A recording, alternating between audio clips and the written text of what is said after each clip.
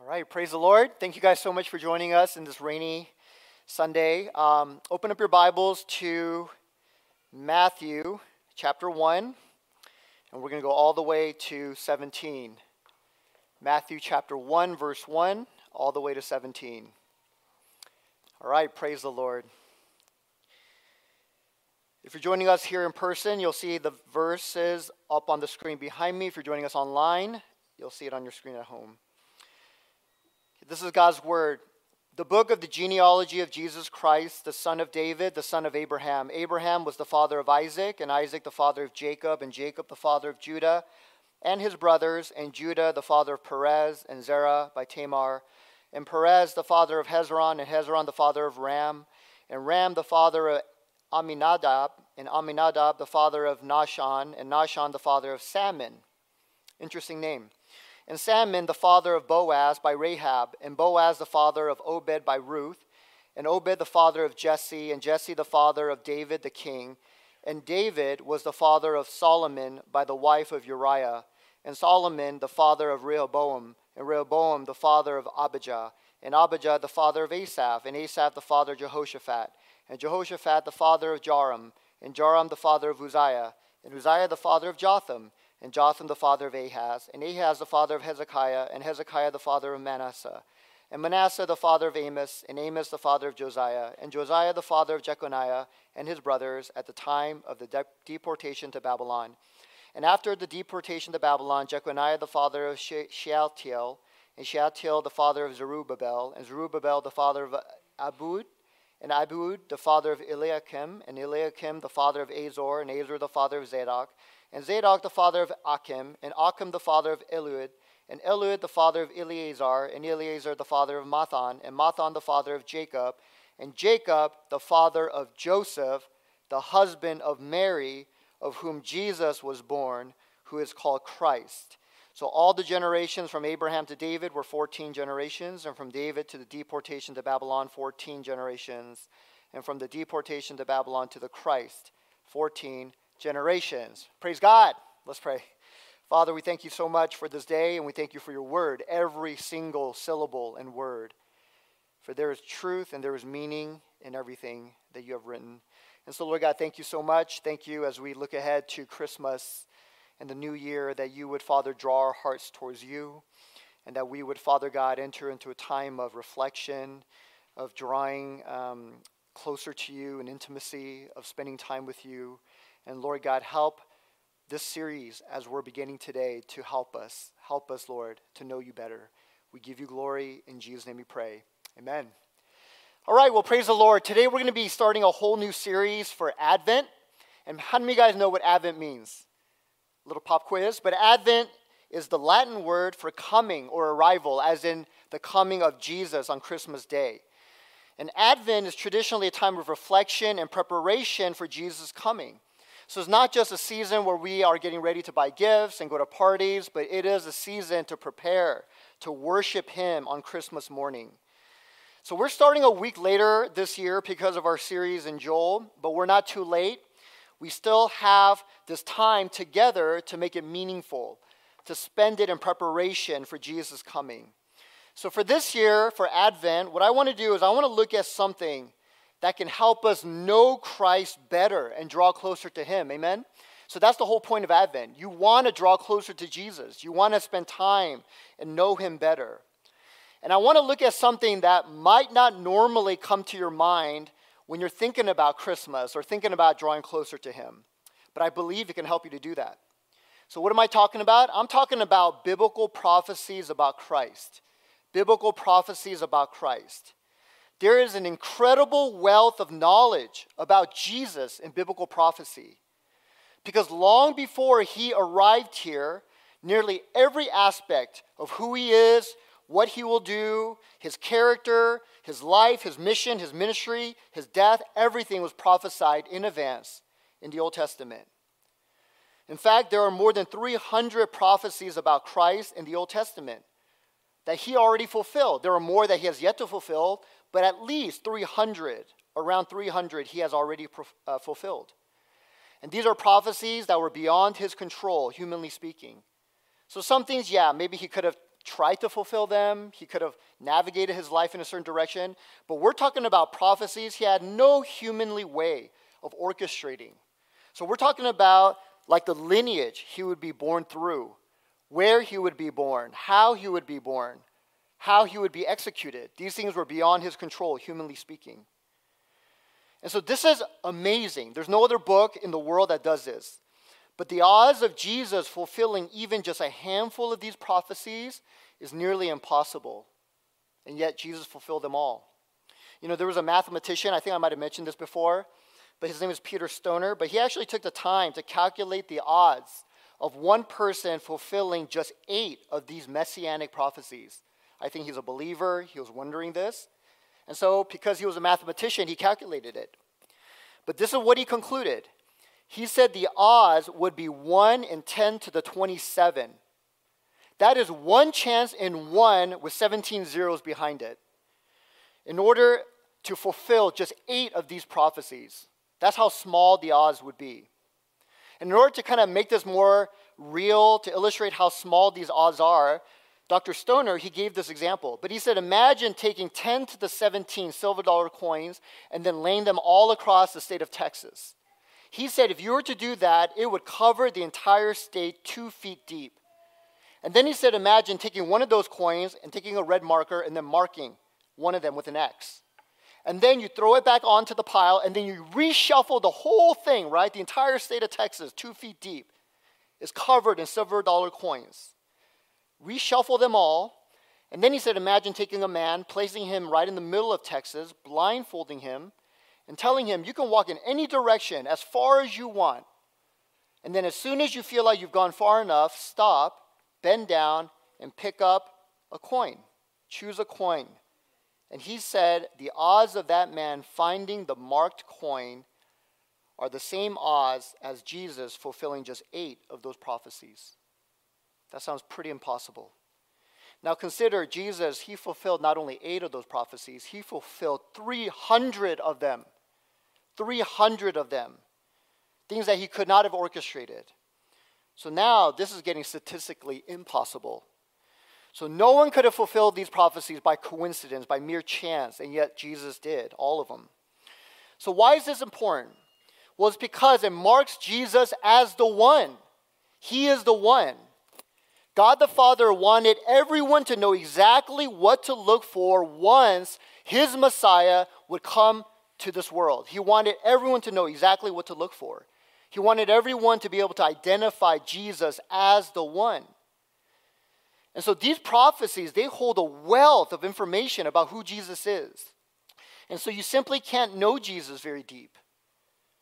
How many of you guys want to know Jesus more this season? Well, you can't really know him very deeply if you ignore this big part of what the Bible says about Jesus, these prophecies. And so I believe this is why Matthew did not open his gospel with verse 18. Okay, we stopped right at 17. If you were to read the very next verse, Matthew wrote, now the birth of Jesus Christ took place in this way, and then he goes into the birth of Jesus. He didn't start there. Sounds like a good place to start a biography on Jesus. In fact, many Christians, that's where they start when they think about Jesus and Christmas. Yeah, I think about his birth. That's where I'm starting. Now, the birth of Jesus took place in this way. But Matthew didn't start there. Where did he start? He began all the way back in verse 1 with that lineage. I'm glad I got through it. Those names were pretty hairy, some of them. But he started with Jesus' lineage. He reached all the way back deep into the Old Testament to give us his lineage. And the reason why is because Matthew wanted his Jewish readers to know that this Jesus I'm about to talk about is not some random person. He's not a poser. He's not even just a good leader worth following. No, he is the fulfillment of everything you have been reading about in your scriptures, the Old Testament. You know, Christopher Wright, he's a Bible scholar in Great Britain, and I'm leaning on him a lot for this message today. But he said in his wonderful book, Knowing Jesus Through the Old Testament, but he said the Old Testament tells the story that Jesus completes. I love that. Do you want to understand what the Old Testament is about? It tells the story that Jesus completes.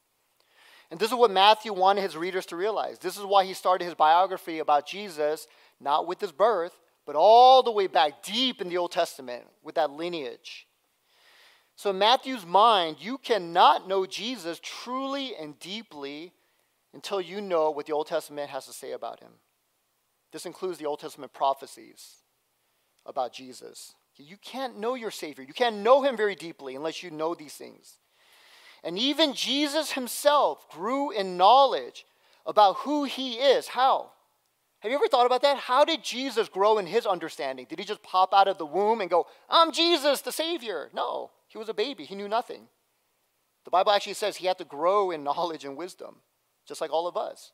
He went from knowing nothing to knowing a little bit to knowing a little bit more. He began to examine his thumb. I remember when my kids first discovered their thumb. I remember when my son discovered something else. My wife was like, Roy, your son just discovered something. Anyway, I'm not saying this about Jesus. I'm just saying Jesus had to grow in his knowledge of who he is. Well, how did he do that? How do you think Jesus grew in his knowledge about himself? It was through the Old Testament. That was his Bible. Going back to Christopher Wright, he said it was the Old Testament which helped Jesus to understand Jesus. Does that make sense? It was the Old Testament that helped Jesus to understand Jesus. Who did he think he was? What did he think he was to do? The answers came from his Bible, the Hebrew Scriptures, in which he found a rich tapestry of figures, historical persons, prophetic pictures, and symbols of worship. So as he read his Bible, the Old Testament, it began to dawn on him. My goodness, this is me. All these prophecies, all these pictures, these symbols, these historic figures were all pointing to him. They were describing him. So the Old Testament, including the Old Testament prophecies, is what helped Jesus to understand Jesus. And I would say the primary way he came to know himself was through that. Yes, he had a relationship with God, more intimate than any of us. Yes, he had a prayer life that just stunned even his disciples. So he came to know a lot of things through that intimate connection. But I know that this was the main way he came to know who he is through the Scriptures, his Bible. So if you think about it, Jesus, he didn't have the New Testament, right? When he was here on the earth. It wasn't written yet. And so everything he learned about himself came from the Old Testament. So then here's the question. What about you? What about us? How are you going to come to know Jesus better? Have you thought about that? That should be a question you should ask. That should be a goal in your life as a believer. I want to know Christ. Paul said that. I want to know him. I want to know Jesus. I want to know him as intimately as I know my wife, my children. Well, how are you going to do that? Well, I want to encourage you to start reading your Old Testament. So Jesus grew in his self-understanding of who he is through the Old Testament. And so what about us? How are we going to grow in our knowledge of Christ? And there's different ways, right? You can grow in your understanding of God through prayer and worship. That's one important way. I encourage you to do that this season. We can also serve him and suffer with him. That's another way you can know him better. Paul said, I want to know Christ and the power of his resurrection and the fellowship of sharing in his suffering. He said there's some sort of a fellowship I have with Jesus when I suffer like him, when I suffer for him. There's a fellowship he has. So these are all important ways to know Jesus better, but what about the primary way Jesus came to know himself? Again, the Old Testament. Okay, so do you know what the Old Testament says about Christ? Do you know what the Old Testament prophecies say about Christ? And if this is how Jesus came to know himself, then it's the same for us, right? It's the same for us. So you can know Jesus. You can know him more deeply and intimately than ever before, and that is by far the most transforming relationship you will have in this life. That will change everything in your life. But you can know him better this season through your Old Testament. So this is where Matthew starts. He starts with the genealogy of Jesus. And there are some important things we can learn about Jesus, even as we look back into the Old Testament through that genealogy, even before we meet him as a baby. So what are some things that Matthew lays out? Well, first, Jesus had a human lineage. He had a human lineage. Look at Matthew 1:1 and then 16. It says, the book of the genealogy of Jesus Christ, the son of David, the son of Abraham. And Jacob, I'm skipping now to 16. And Jacob, the father of Joseph, the husband of Mary, of whom Jesus was born, who is Christ, who is called Christ. So there, Matthew is clear that Jesus has a genealogy, and it was what? It was a human genealogy. He was the descendant of human beings that were well known to the Jews, to the Israelites. These are famous people in Israel's history. But Jesus was the son of David, a human being, and the son of Abraham, a human being. Jesus had human parents. It says here Jesus was the son of Joseph, his adoptive father, but he was also the son of Mary, his biological mother. Matthew says in verse 16, Mary, of whom Jesus was born. So do you see that? The Bible emphasizes this fact, that Jesus, the Messiah, and that just means the anointed one, same meaning as the Christ, Jesus, the Messiah, the Christ, would be born of a woman. He was born of a woman. And so if you look at what the Bible says about the Christ, the Messiah, how exalted he is, how divine, how unique he is, it's very strange how the Bible also emphasizes this Messiah was born of a woman. It keeps saying that. Isaiah said it in Isaiah 7:14. Paul says it in Galatians 4:4. But the Bible keeps saying that. The Messiah, this divine, special being, is born of a woman. Is born of a woman. And so where does that come from, right? Why does the Bible keep saying that? Well, it comes all the way from the beginning of the scriptures, all the way back in Genesis 3:15. But here we have the very first prophecy concerning the Messiah. And many of you guys know this. God said, I will put enmity between you, serpent, and the woman, and between your offspring and her offspring. He shall bruise your head, and you shall bruise his heel.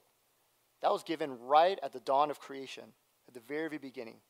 There's a prophecy about the Messiah, and what did God say from God's own mouth? There's going to be an offspring of the woman.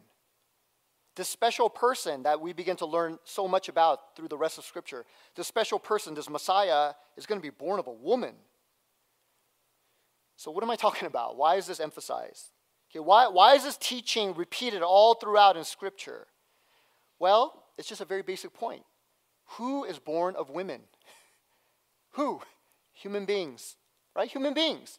Everybody here has a mama, right? Nobody here does not have a mama. Why? Because that's what human beings are. Everyone has a mother.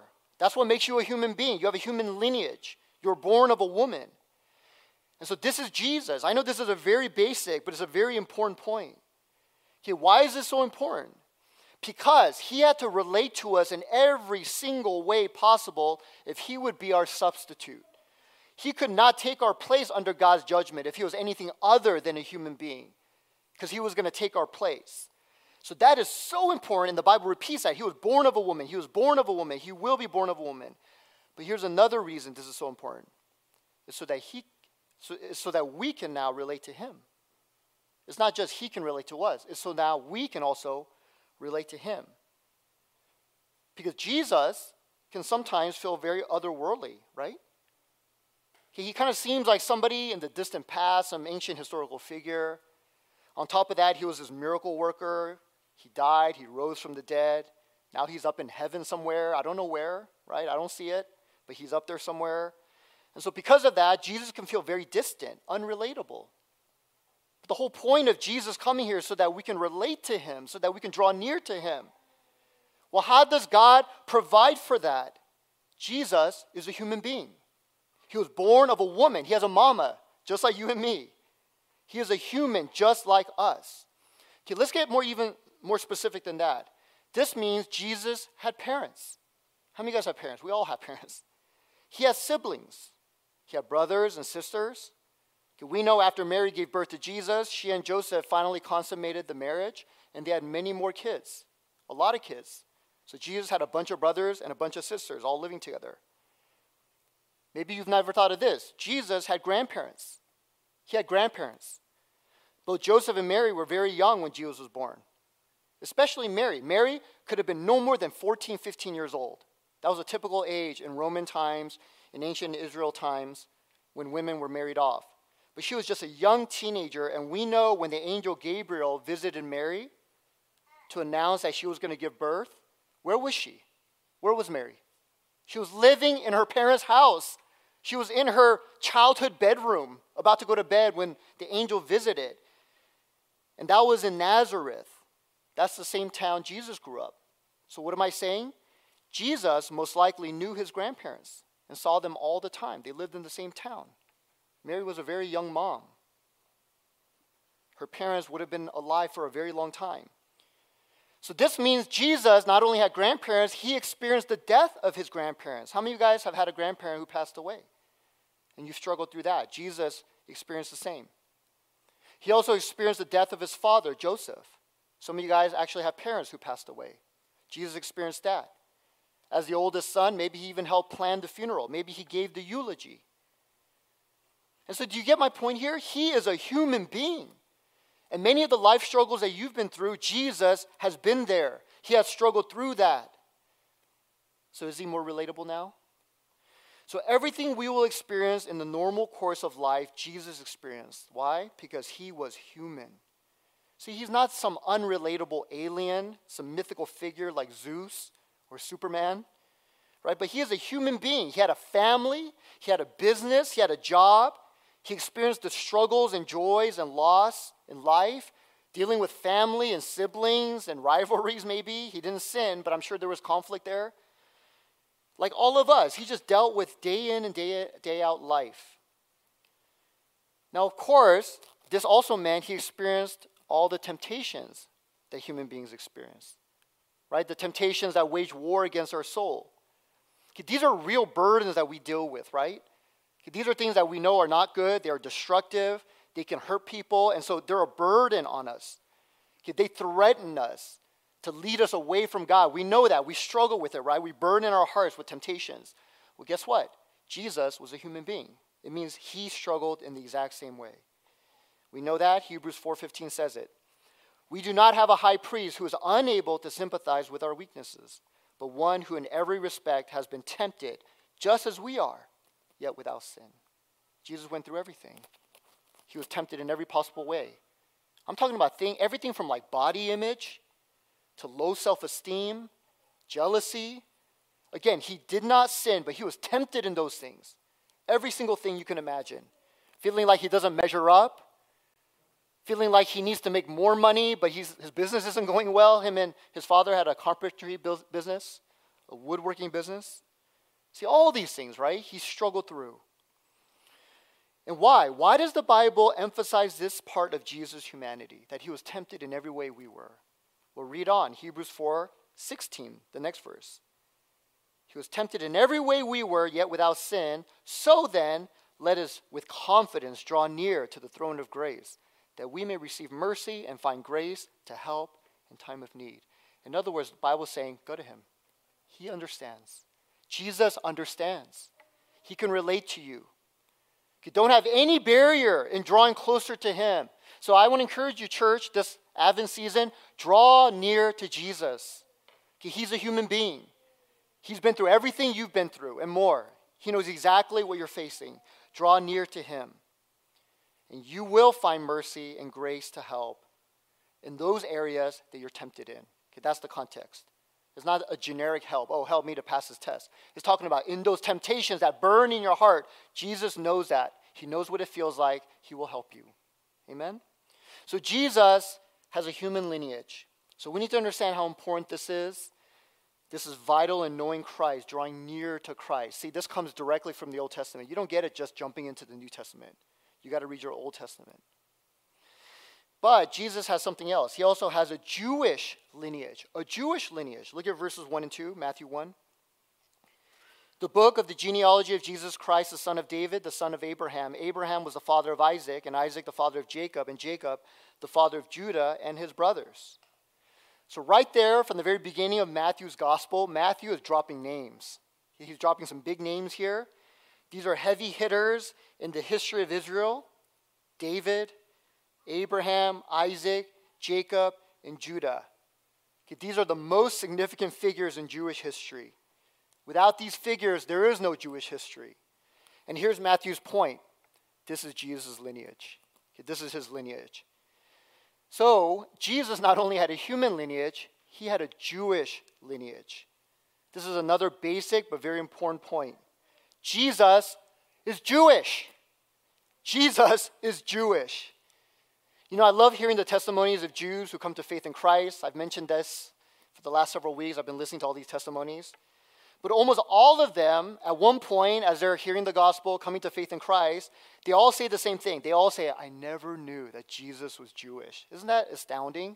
That's crazy to me. that there are millions of Jewish people living in this world, and they're like, Jesus has nothing to do with me. They don't even know that he's Jewish. There's one Jewish lady, she actually said, my whole life, I thought Jesus was Catholic. Right? Because she's like, I grew up in New York, and whenever I drive around, I see Jesus on Catholic churches. I don't see Jesus in the synagogue. He's always in these Catholic churches. He's like, I thought Jesus was Catholic, not Jewish. Well, I don't blame her, because even Christians today who go to church, they don't seem to know that Jesus is Jewish. Even Christians don't seem to know that very clearly. But Jesus is Jewish. And again, where did this idea come from? Well, it comes from the Old Testament. So let me highlight a few passages. Matthew said Jesus is the son of Abraham, right? Well, God said that long ago in Genesis 22, verse 18. And in your offspring, Abraham, shall all the nations of the earth be blessed, because you have obeyed my voice. So Abraham returned to his young men. But God told Abraham, in your offspring, you're going to have a descendant one day coming from your body. He will bless the entire earth. So the Messiah will be Abraham's offspring. Jesus fulfilled that. Matthew also said Jesus is the son of Isaac. Genesis 17:19. God said, no, but Sarah, your wife, shall bear you a son, and you shall call his name Isaac. I will establish my covenant with him as an everlasting covenant, and listen, for his offspring after him. So God's like, you're going to have a son, his name is Isaac, but Isaac's going to have children. So God's prophesying all this. And it's with one of his kids, Isaac's descendants, that I'm going to make an everlasting covenant. Again, this is talking about the Messiah. He will be Isaac's offspring. Jesus fulfilled that. Okay, do you see this in the Old Testament? Matthew also said Jesus is the son of Jacob. Numbers 24:17 says, I see him, but not now. I behold him, but not near. A star shall come out of Jacob, and a scepter shall rise out of Israel. Israel was another name for Jacob. God changed Jacob's name to Israel. And you know what's shocking about this? These were the words of Balaam, a false prophet. This wasn't even a Jewish prophet. This was a false prophet. And we're not going to get into the story, but here he spoke the truth. The Holy Spirit came upon Balaam, and then he spoke the truth, even though he was a false prophet. And what did Balaam say? He said the Messiah will be a descendant of Jacob. So Jesus fulfilled that. Jesus is the son of Abraham, Isaac, and Jacob. Not only that, Matthew said Jesus is the son of Judah. Genesis 49:10, the scepter shall not depart from Judah. A scepter is like a little rod, an iron rod that kings used to carry, right? Is a symbol of kingly authority. The scepter shall not depart from Judah, nor the ruler's staff from between his feet. So Jacob prophesied that. He said that over his son Judah. And Jacob said the Messiah, this special person that's been written about all along, he's going to come through Judah's bloodline. That's a big prophecy. And Jesus fulfilled that. So do you see that? When Matthew said Jesus is the son of Abraham, Isaac, Jacob, and Judah, he literally meant that. The Old Testament says it everywhere. So all throughout the Old Testament, we see that the Messiah would have a very clear and distinct Jewish lineage. And the New Testament repeatedly says Jesus fulfilled all these prophecies. He is a Jew. He is a Jew. And so why am I emphasizing this? Why is this so important? It's because, first of all, it gives proof of who Jesus is. It is proof of his historicity. What I mean is proof that Jesus really existed in history. You know, it's amazing to me that there are still people today, even like scholars and professors in universities who don't believe Jesus really existed. But this is proof of Jesus' historicity. Okay, how do we know that? Well, one way we know is because he came from a certain people and culture that is still around today. See, we're not talking about the Canaanites. We're not talking about the Babylonians who aren't around. We're talking about Jewish people and Jewish culture, and that is still around today. God preserved them. And Jesus came from those people. Again, he's not some alien that floated down from heaven and then floated back up. He's not some anonymous John Doe that we don't know where he's from, no background, no history. No, God made it crystal clear. The Messiah, my son, when he comes, he's going to be a Jew. He is Jewish. And so this means if you doubt his existence, look at the history of the Jewish people and the culture of the Jewish people. and see if there's any authenticity about Jesus' life. I mean, does he look like all the other Jews that we see today? I mean, Jewish people are everywhere today. Their culture was preserved for thousands of years. They still read the same Bible. It's just everywhere. Match it up. See if Jesus sounds true. Does he sound like a Jew? He's supposed to be a Jew, right? This is proof of his historicity. And I remember listening to this talk one time, one of those talks at Google, and I think they invited Tim Keller to come and to just talk about one of his books, and so he did, and he gave his arguments for God. And then I remember at the end of that talk, he had a Q&A time, and this young man stood up, and he kind of challenged Keller.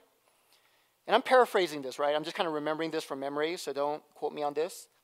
But this young man basically said, okay, thanks for coming. You believe in Jesus, and you've given reasons for that. Well, guess what? I believe in the flying spaghetti monster in the sky. And I have my own reasons for that. So what? What's the difference, right? You have your God, I have my God. We have our own reasons for it. And this is what Keller said. And again, I'm just kind of remembering it from memory. But he said, well, your flying spaghetti monster has no basis in reality. That's the difference. It doesn't come from anything real in the world. And of course, that man would agree. He just made it up, right? I mean, it's not based on anything in the world. In contrast, what I'm talking about, Jesus Christ, comes from a very specific cultural, historical context. He actually comes from somewhere real in the world. And in fact, and Keller didn't say all this, but in fact, that culture and that history and those people are still here today, this very day in the world. In other words, Jesus is Jewish, and the Jewish people are still around. Now, many might not accept that Jesus is their Messiah among the Jewish people, but you know what, though? The Jewish people, they can verify their own history, though, right? If you ask them about their history, they can verify it. They can tell you about Abraham, Isaac, Jacob. They can tell you about Judah and David. Okay, this is from their own history. They can tell you about all these people. They can verify their own scriptures, right? They study their scriptures all the time. They can tell you everything about their Bible. They're still around today. And here's the point. That's directly where Jesus came from. Do you see that? So don't let people say, oh yeah, well you believe in this God. I mean, who knows, right? I believe in the spaghetti monster. Please, please, right? There is a chasm of difference. It doesn't even come close. So in a way, if you want to prove that Jesus didn't exist, you know what you have to pull off? You need to prove to me that the Jewish people don't exist. If you want to prove to me that Jesus, a Jew, didn't exist, then prove to me that the Jewish people and their history doesn't exist. That's pretty hard to do because they're still here today. So believing in a Jewish Jesus, tongue twister, is very different than believing in a flying spaghetti monster with no basis in reality. It's so different. But here's another reason why it's important to know Jesus' Jewish lineage. Okay, here's another reason, especially during this season. It provides such a key opportunity for you to draw closer to him. What an opportunity for you to come to know him better and more deeply. So what do I mean? If someone you want to know comes from a particular background and culture, and you know what that culture is, then what's one wonderful way that you can get to know that person better and connect with that person more? What's an easy way to do that? Get to know their culture. Get to know their background, right? And I remember my wife has a cousin who is Korean American, and she's married to a guy who is white. Very nice couple. They have beautiful kids. We actually just saw them over Thanksgiving. But I remember when they first got married, talking to the husband, and he told me, and a bunch of us there, that he was taking Korean classes. And he said that he was taking them during the weeknight because he didn't have time on the weekend, or they didn't offer it during the weekend. So he would go after a long day of work, drive through traffic to a Korean class, and he would take all these Korean lessons, and he was trying to learn Korean. And when I heard that, I was so impressed because, you know what, that makes a lot of sense. If you love your wife, and he does, and he wanted a deeper connection with her, I mean, what's one very straightforward way to do it? Get to know her culture better, right? Start learning the language that she speaks at home with her parents. That is an obvious way of getting to know that person better. And so what am I saying? You want to know Jesus better? You want that opportunity as well? Well, then know that he's a Jew. Jesus is a Jew. He is not some random person, some alien that floated down from heaven and then zoomed back up. He is a human, and he is Jewish, and he will always be Jewish. Right? He can't change his lineage any more than you can change your lineage. You're not going to be something else one day. Even in heaven, you're going to be that race, that ethnicity. Well, guess what? Jesus is always going to be Jewish. So that's good to know, right? You can get to know your Savior better by getting to know his culture. I'm talking about his culture, his food, his language, his history. This is where Jesus comes from. He is a Jew. So I want to encourage you guys this season, get beyond the abstract, get beyond that little person inside your head. Because so many times Jesus is just that person inside my head that I talk to. Get beyond that. He is a real person who is also Jewish. But there's also something else. Jesus has a kingly lineage. He has a kingly lineage. Look at Matthew 1, verse 1, and then verse 6. The book of the genealogy of Jesus Christ, the son of David, David the king. Now, I'm not going to say a whole lot here because we'll talk about it more next week. But David was the greatest king in Israel's history, and Matthew says Jesus is his direct successor. So what does that mean? That means, after David lived and died, there were many more kings after him, right? His son Solomon and all his other sons after that. But there is only one true king in the same mold as David, and yet is greater than David. It's Jesus. So Jesus is the king. He is the true king on David's throne. The Old Testament, again, just lays it out everywhere. Isaiah 9, verse 6. For to us a child is born. Okay, we know who that is, right?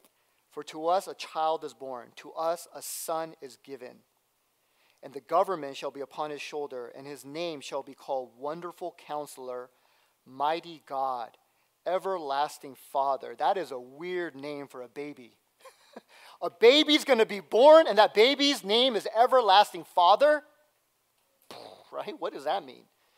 How can a baby be called Everlasting Father? Well, this is Jesus.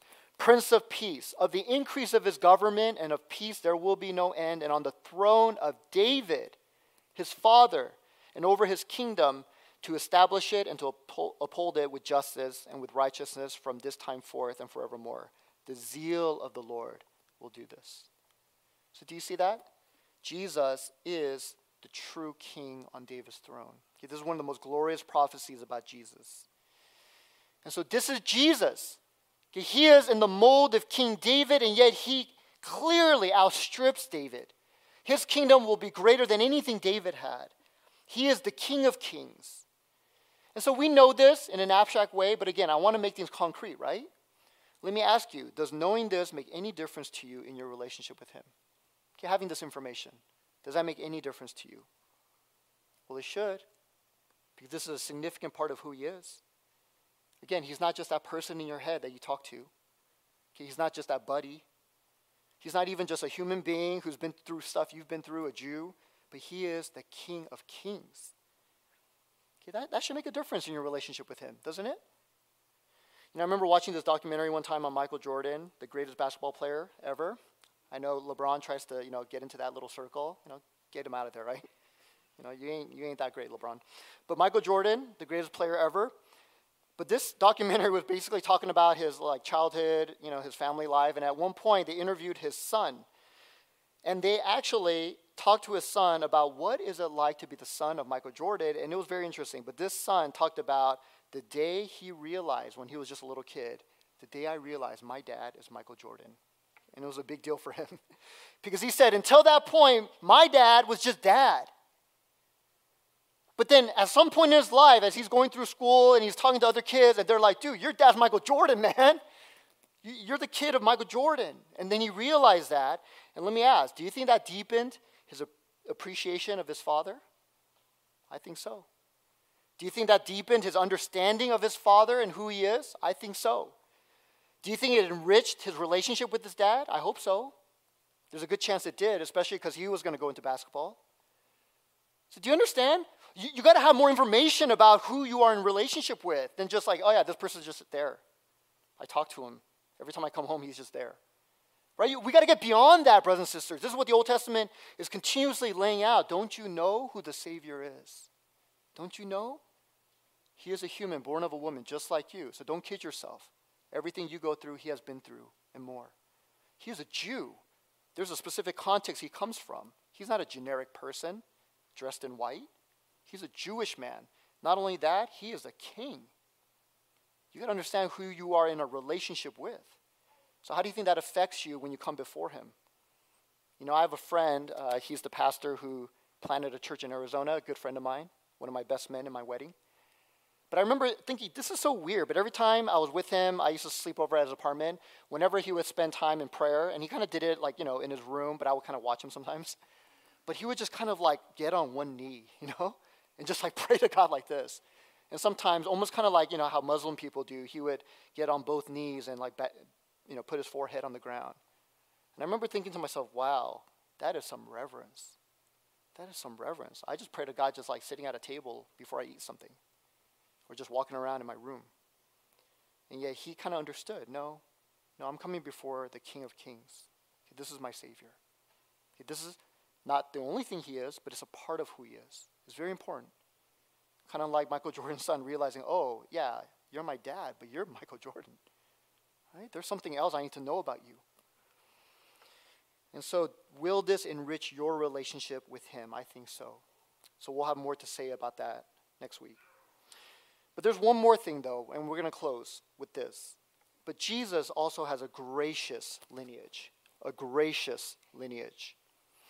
So when Matthew laid out Jesus' lineage, there were some bombs that he planted in that lineage that would have shook the Jewish reader.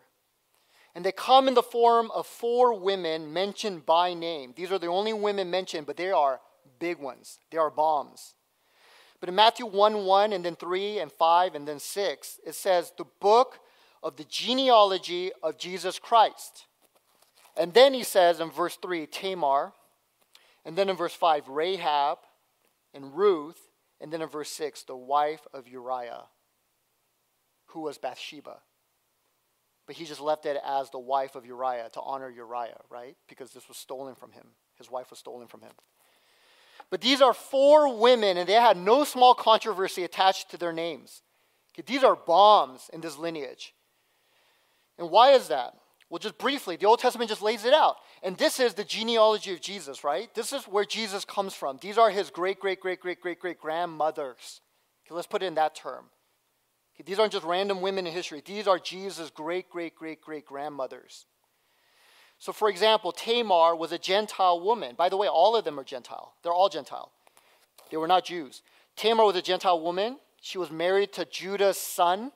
They were childless. And then Judah's son died, and she was still childless. And in the Old Testament law, the father-in-law, Judah, should have done something about it. He should have given another son to marry Tamar and have children. He should have done something about it. That was his responsibility, and yet he did nothing. So Tamar, with great boldness and faith, took it into her own hands. And she dressed up like a prostitute. And she met her father-in-law. The father-in-law didn't know it was her. He tricked her father-in-law to get her pregnant. And then she bore a son. Pretty controversial stuff. And yet, she was commended for her bold faith in Scripture. God said, you know what? Judah did nothing. And she was suffering, and she took the matter into her own hands. Even though this was controversial, this is who she is. Okay, this is Jesus' great-great-great-great-great-grandmother. Rahab, another one, was a Gentile. This woman's even more crazy, but she was a Canaanite and a prostitute. You can't get more controversial than that for a Jew. And yet she had great faith and great boldness, because when the spies came from Joshua to scope out the land, she said, you know what? I know who you are. I've heard the great reports. I know your God. And so she hid them. And then she let them go, so that the Jewish spies could go back to Joshua, give a good report, and then they came into the land. And Rahab and her whole family were saved because of that faith. Okay, this is another crazy woman in a good sense. The other one, the next one, Ruth. Ruth was a Moabitess. A Moabite was the descendants of the incestuous relationship between Lot and his daughter. I mean, they were just a mixed race that the Jews just abhorred, going, oh my gosh, we don't even want to be with you guys. Well, this is Ruth. She was a Moabitess, and she was married to a Jewish man, and after her husband died, there was a great famine. She and her mother-in-law were suffering, and so then the mother-in-law, Naomi, said, I'm going to go back to Jerusalem, and in that moment, Ruth said, I'm going with you, and she clung to her. She clung to her, the scripture says.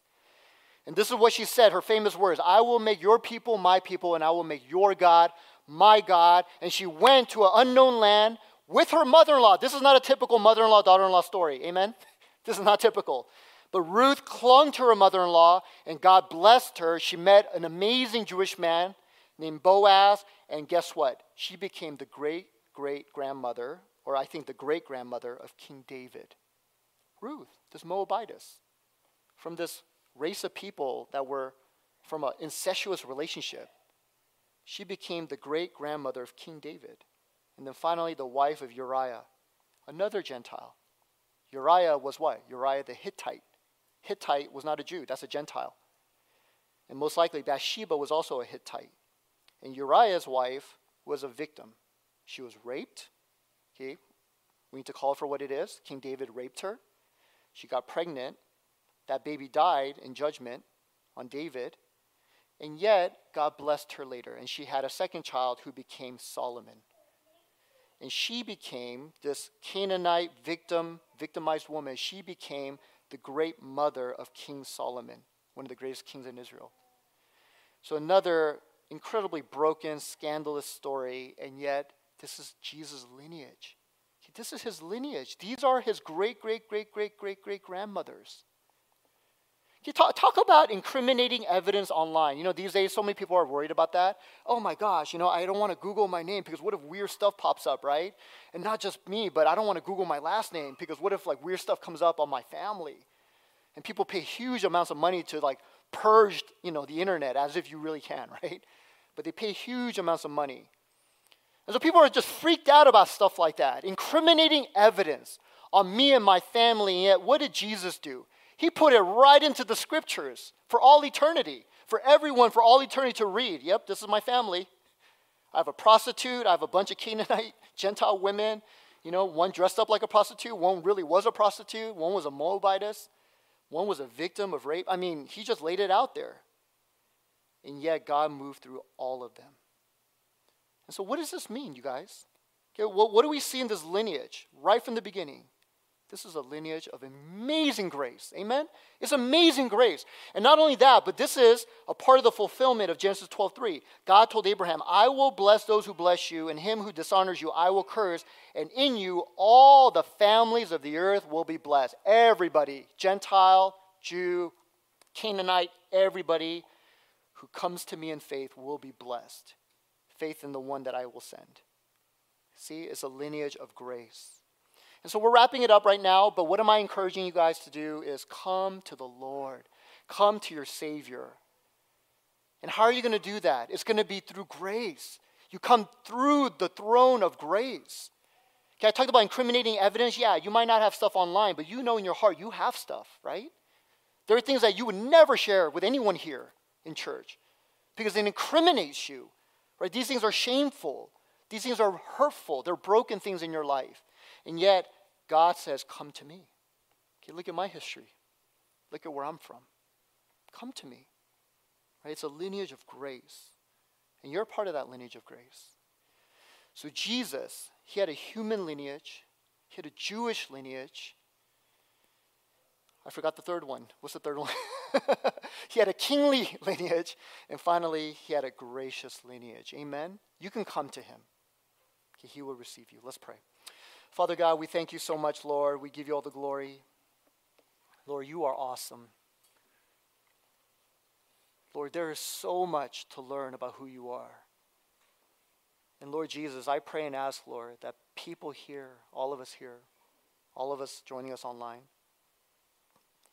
that we can really get sharpened, that we can really go deeper in our understanding of you, our knowledge of you. Because Lord God, the simple reality is a relationship only goes as far as our understanding and knowledge of each other. I mean, we can imagine we have some amazing relationship with a spouse or friend or a parent. But if we stopped learning about who they are, if we stop knowing more and more things about them and who they are, then Lord, that relationship has really stopped. It really hasn't gone anywhere. And Lord, I'm afraid that that's how our relationship with you is. So many of us. That's how our relationship with you is. So Lord God, help us, Lord, to get beyond that. Help us to continue to grow in our understanding of who you are. to truly and deeply know you. It's the most transforming relationship we have. It has the power to give us an entirely different kind of life. But that's not why we do it. We just want to do it because we want to know you. We want to know you, Lord. So, Lord God, during this Advent season, as we look ahead to Christmas morning, Christmas Day, Lord, help us to draw near to you. Help us to do it in concrete, specific ways as we learn the scriptures, as we look at the Old Testament, not just the New, but the Old Testament. There's a wealth of knowledge about who you are in the Old Testament. Help us to begin to understand more deeply. Thank you, Lord. It's all about you, Lord. We just want to be with you. Thank you, God. Okay, let's just come before God as we do every Sunday, but let's just spend some time, just a moment. But just say, Lord, I want to know you more. Is that a desire in your heart? Is that something that would actually matter? Knowing Jesus more? Let's just come before him. Let's just pray that if that's in your heart. Lord, I just want to know you more. I want to know you as the real person you are. You're real flesh and bone. Even right now in heaven, you have a real body forever and ever, just like me, and yet more glorious. You have a real history. You have a real home. You have a real culture, a real language, a people, a food. You ate certain kinds of food. I want to know you. You had a Bible, just like us. You had your own Bible, God. Jesus, you read your Bible. I can read that same Bible. I want to know you. There's so much more I can know about you. I can talk to you right now. I can talk to you. And you hear me. You answer me. Okay, is that your prayer? I don't want to pray the whole prayer for you, but let's just come before the Lord. Let's just pray that prayer. I want to know you, Lord.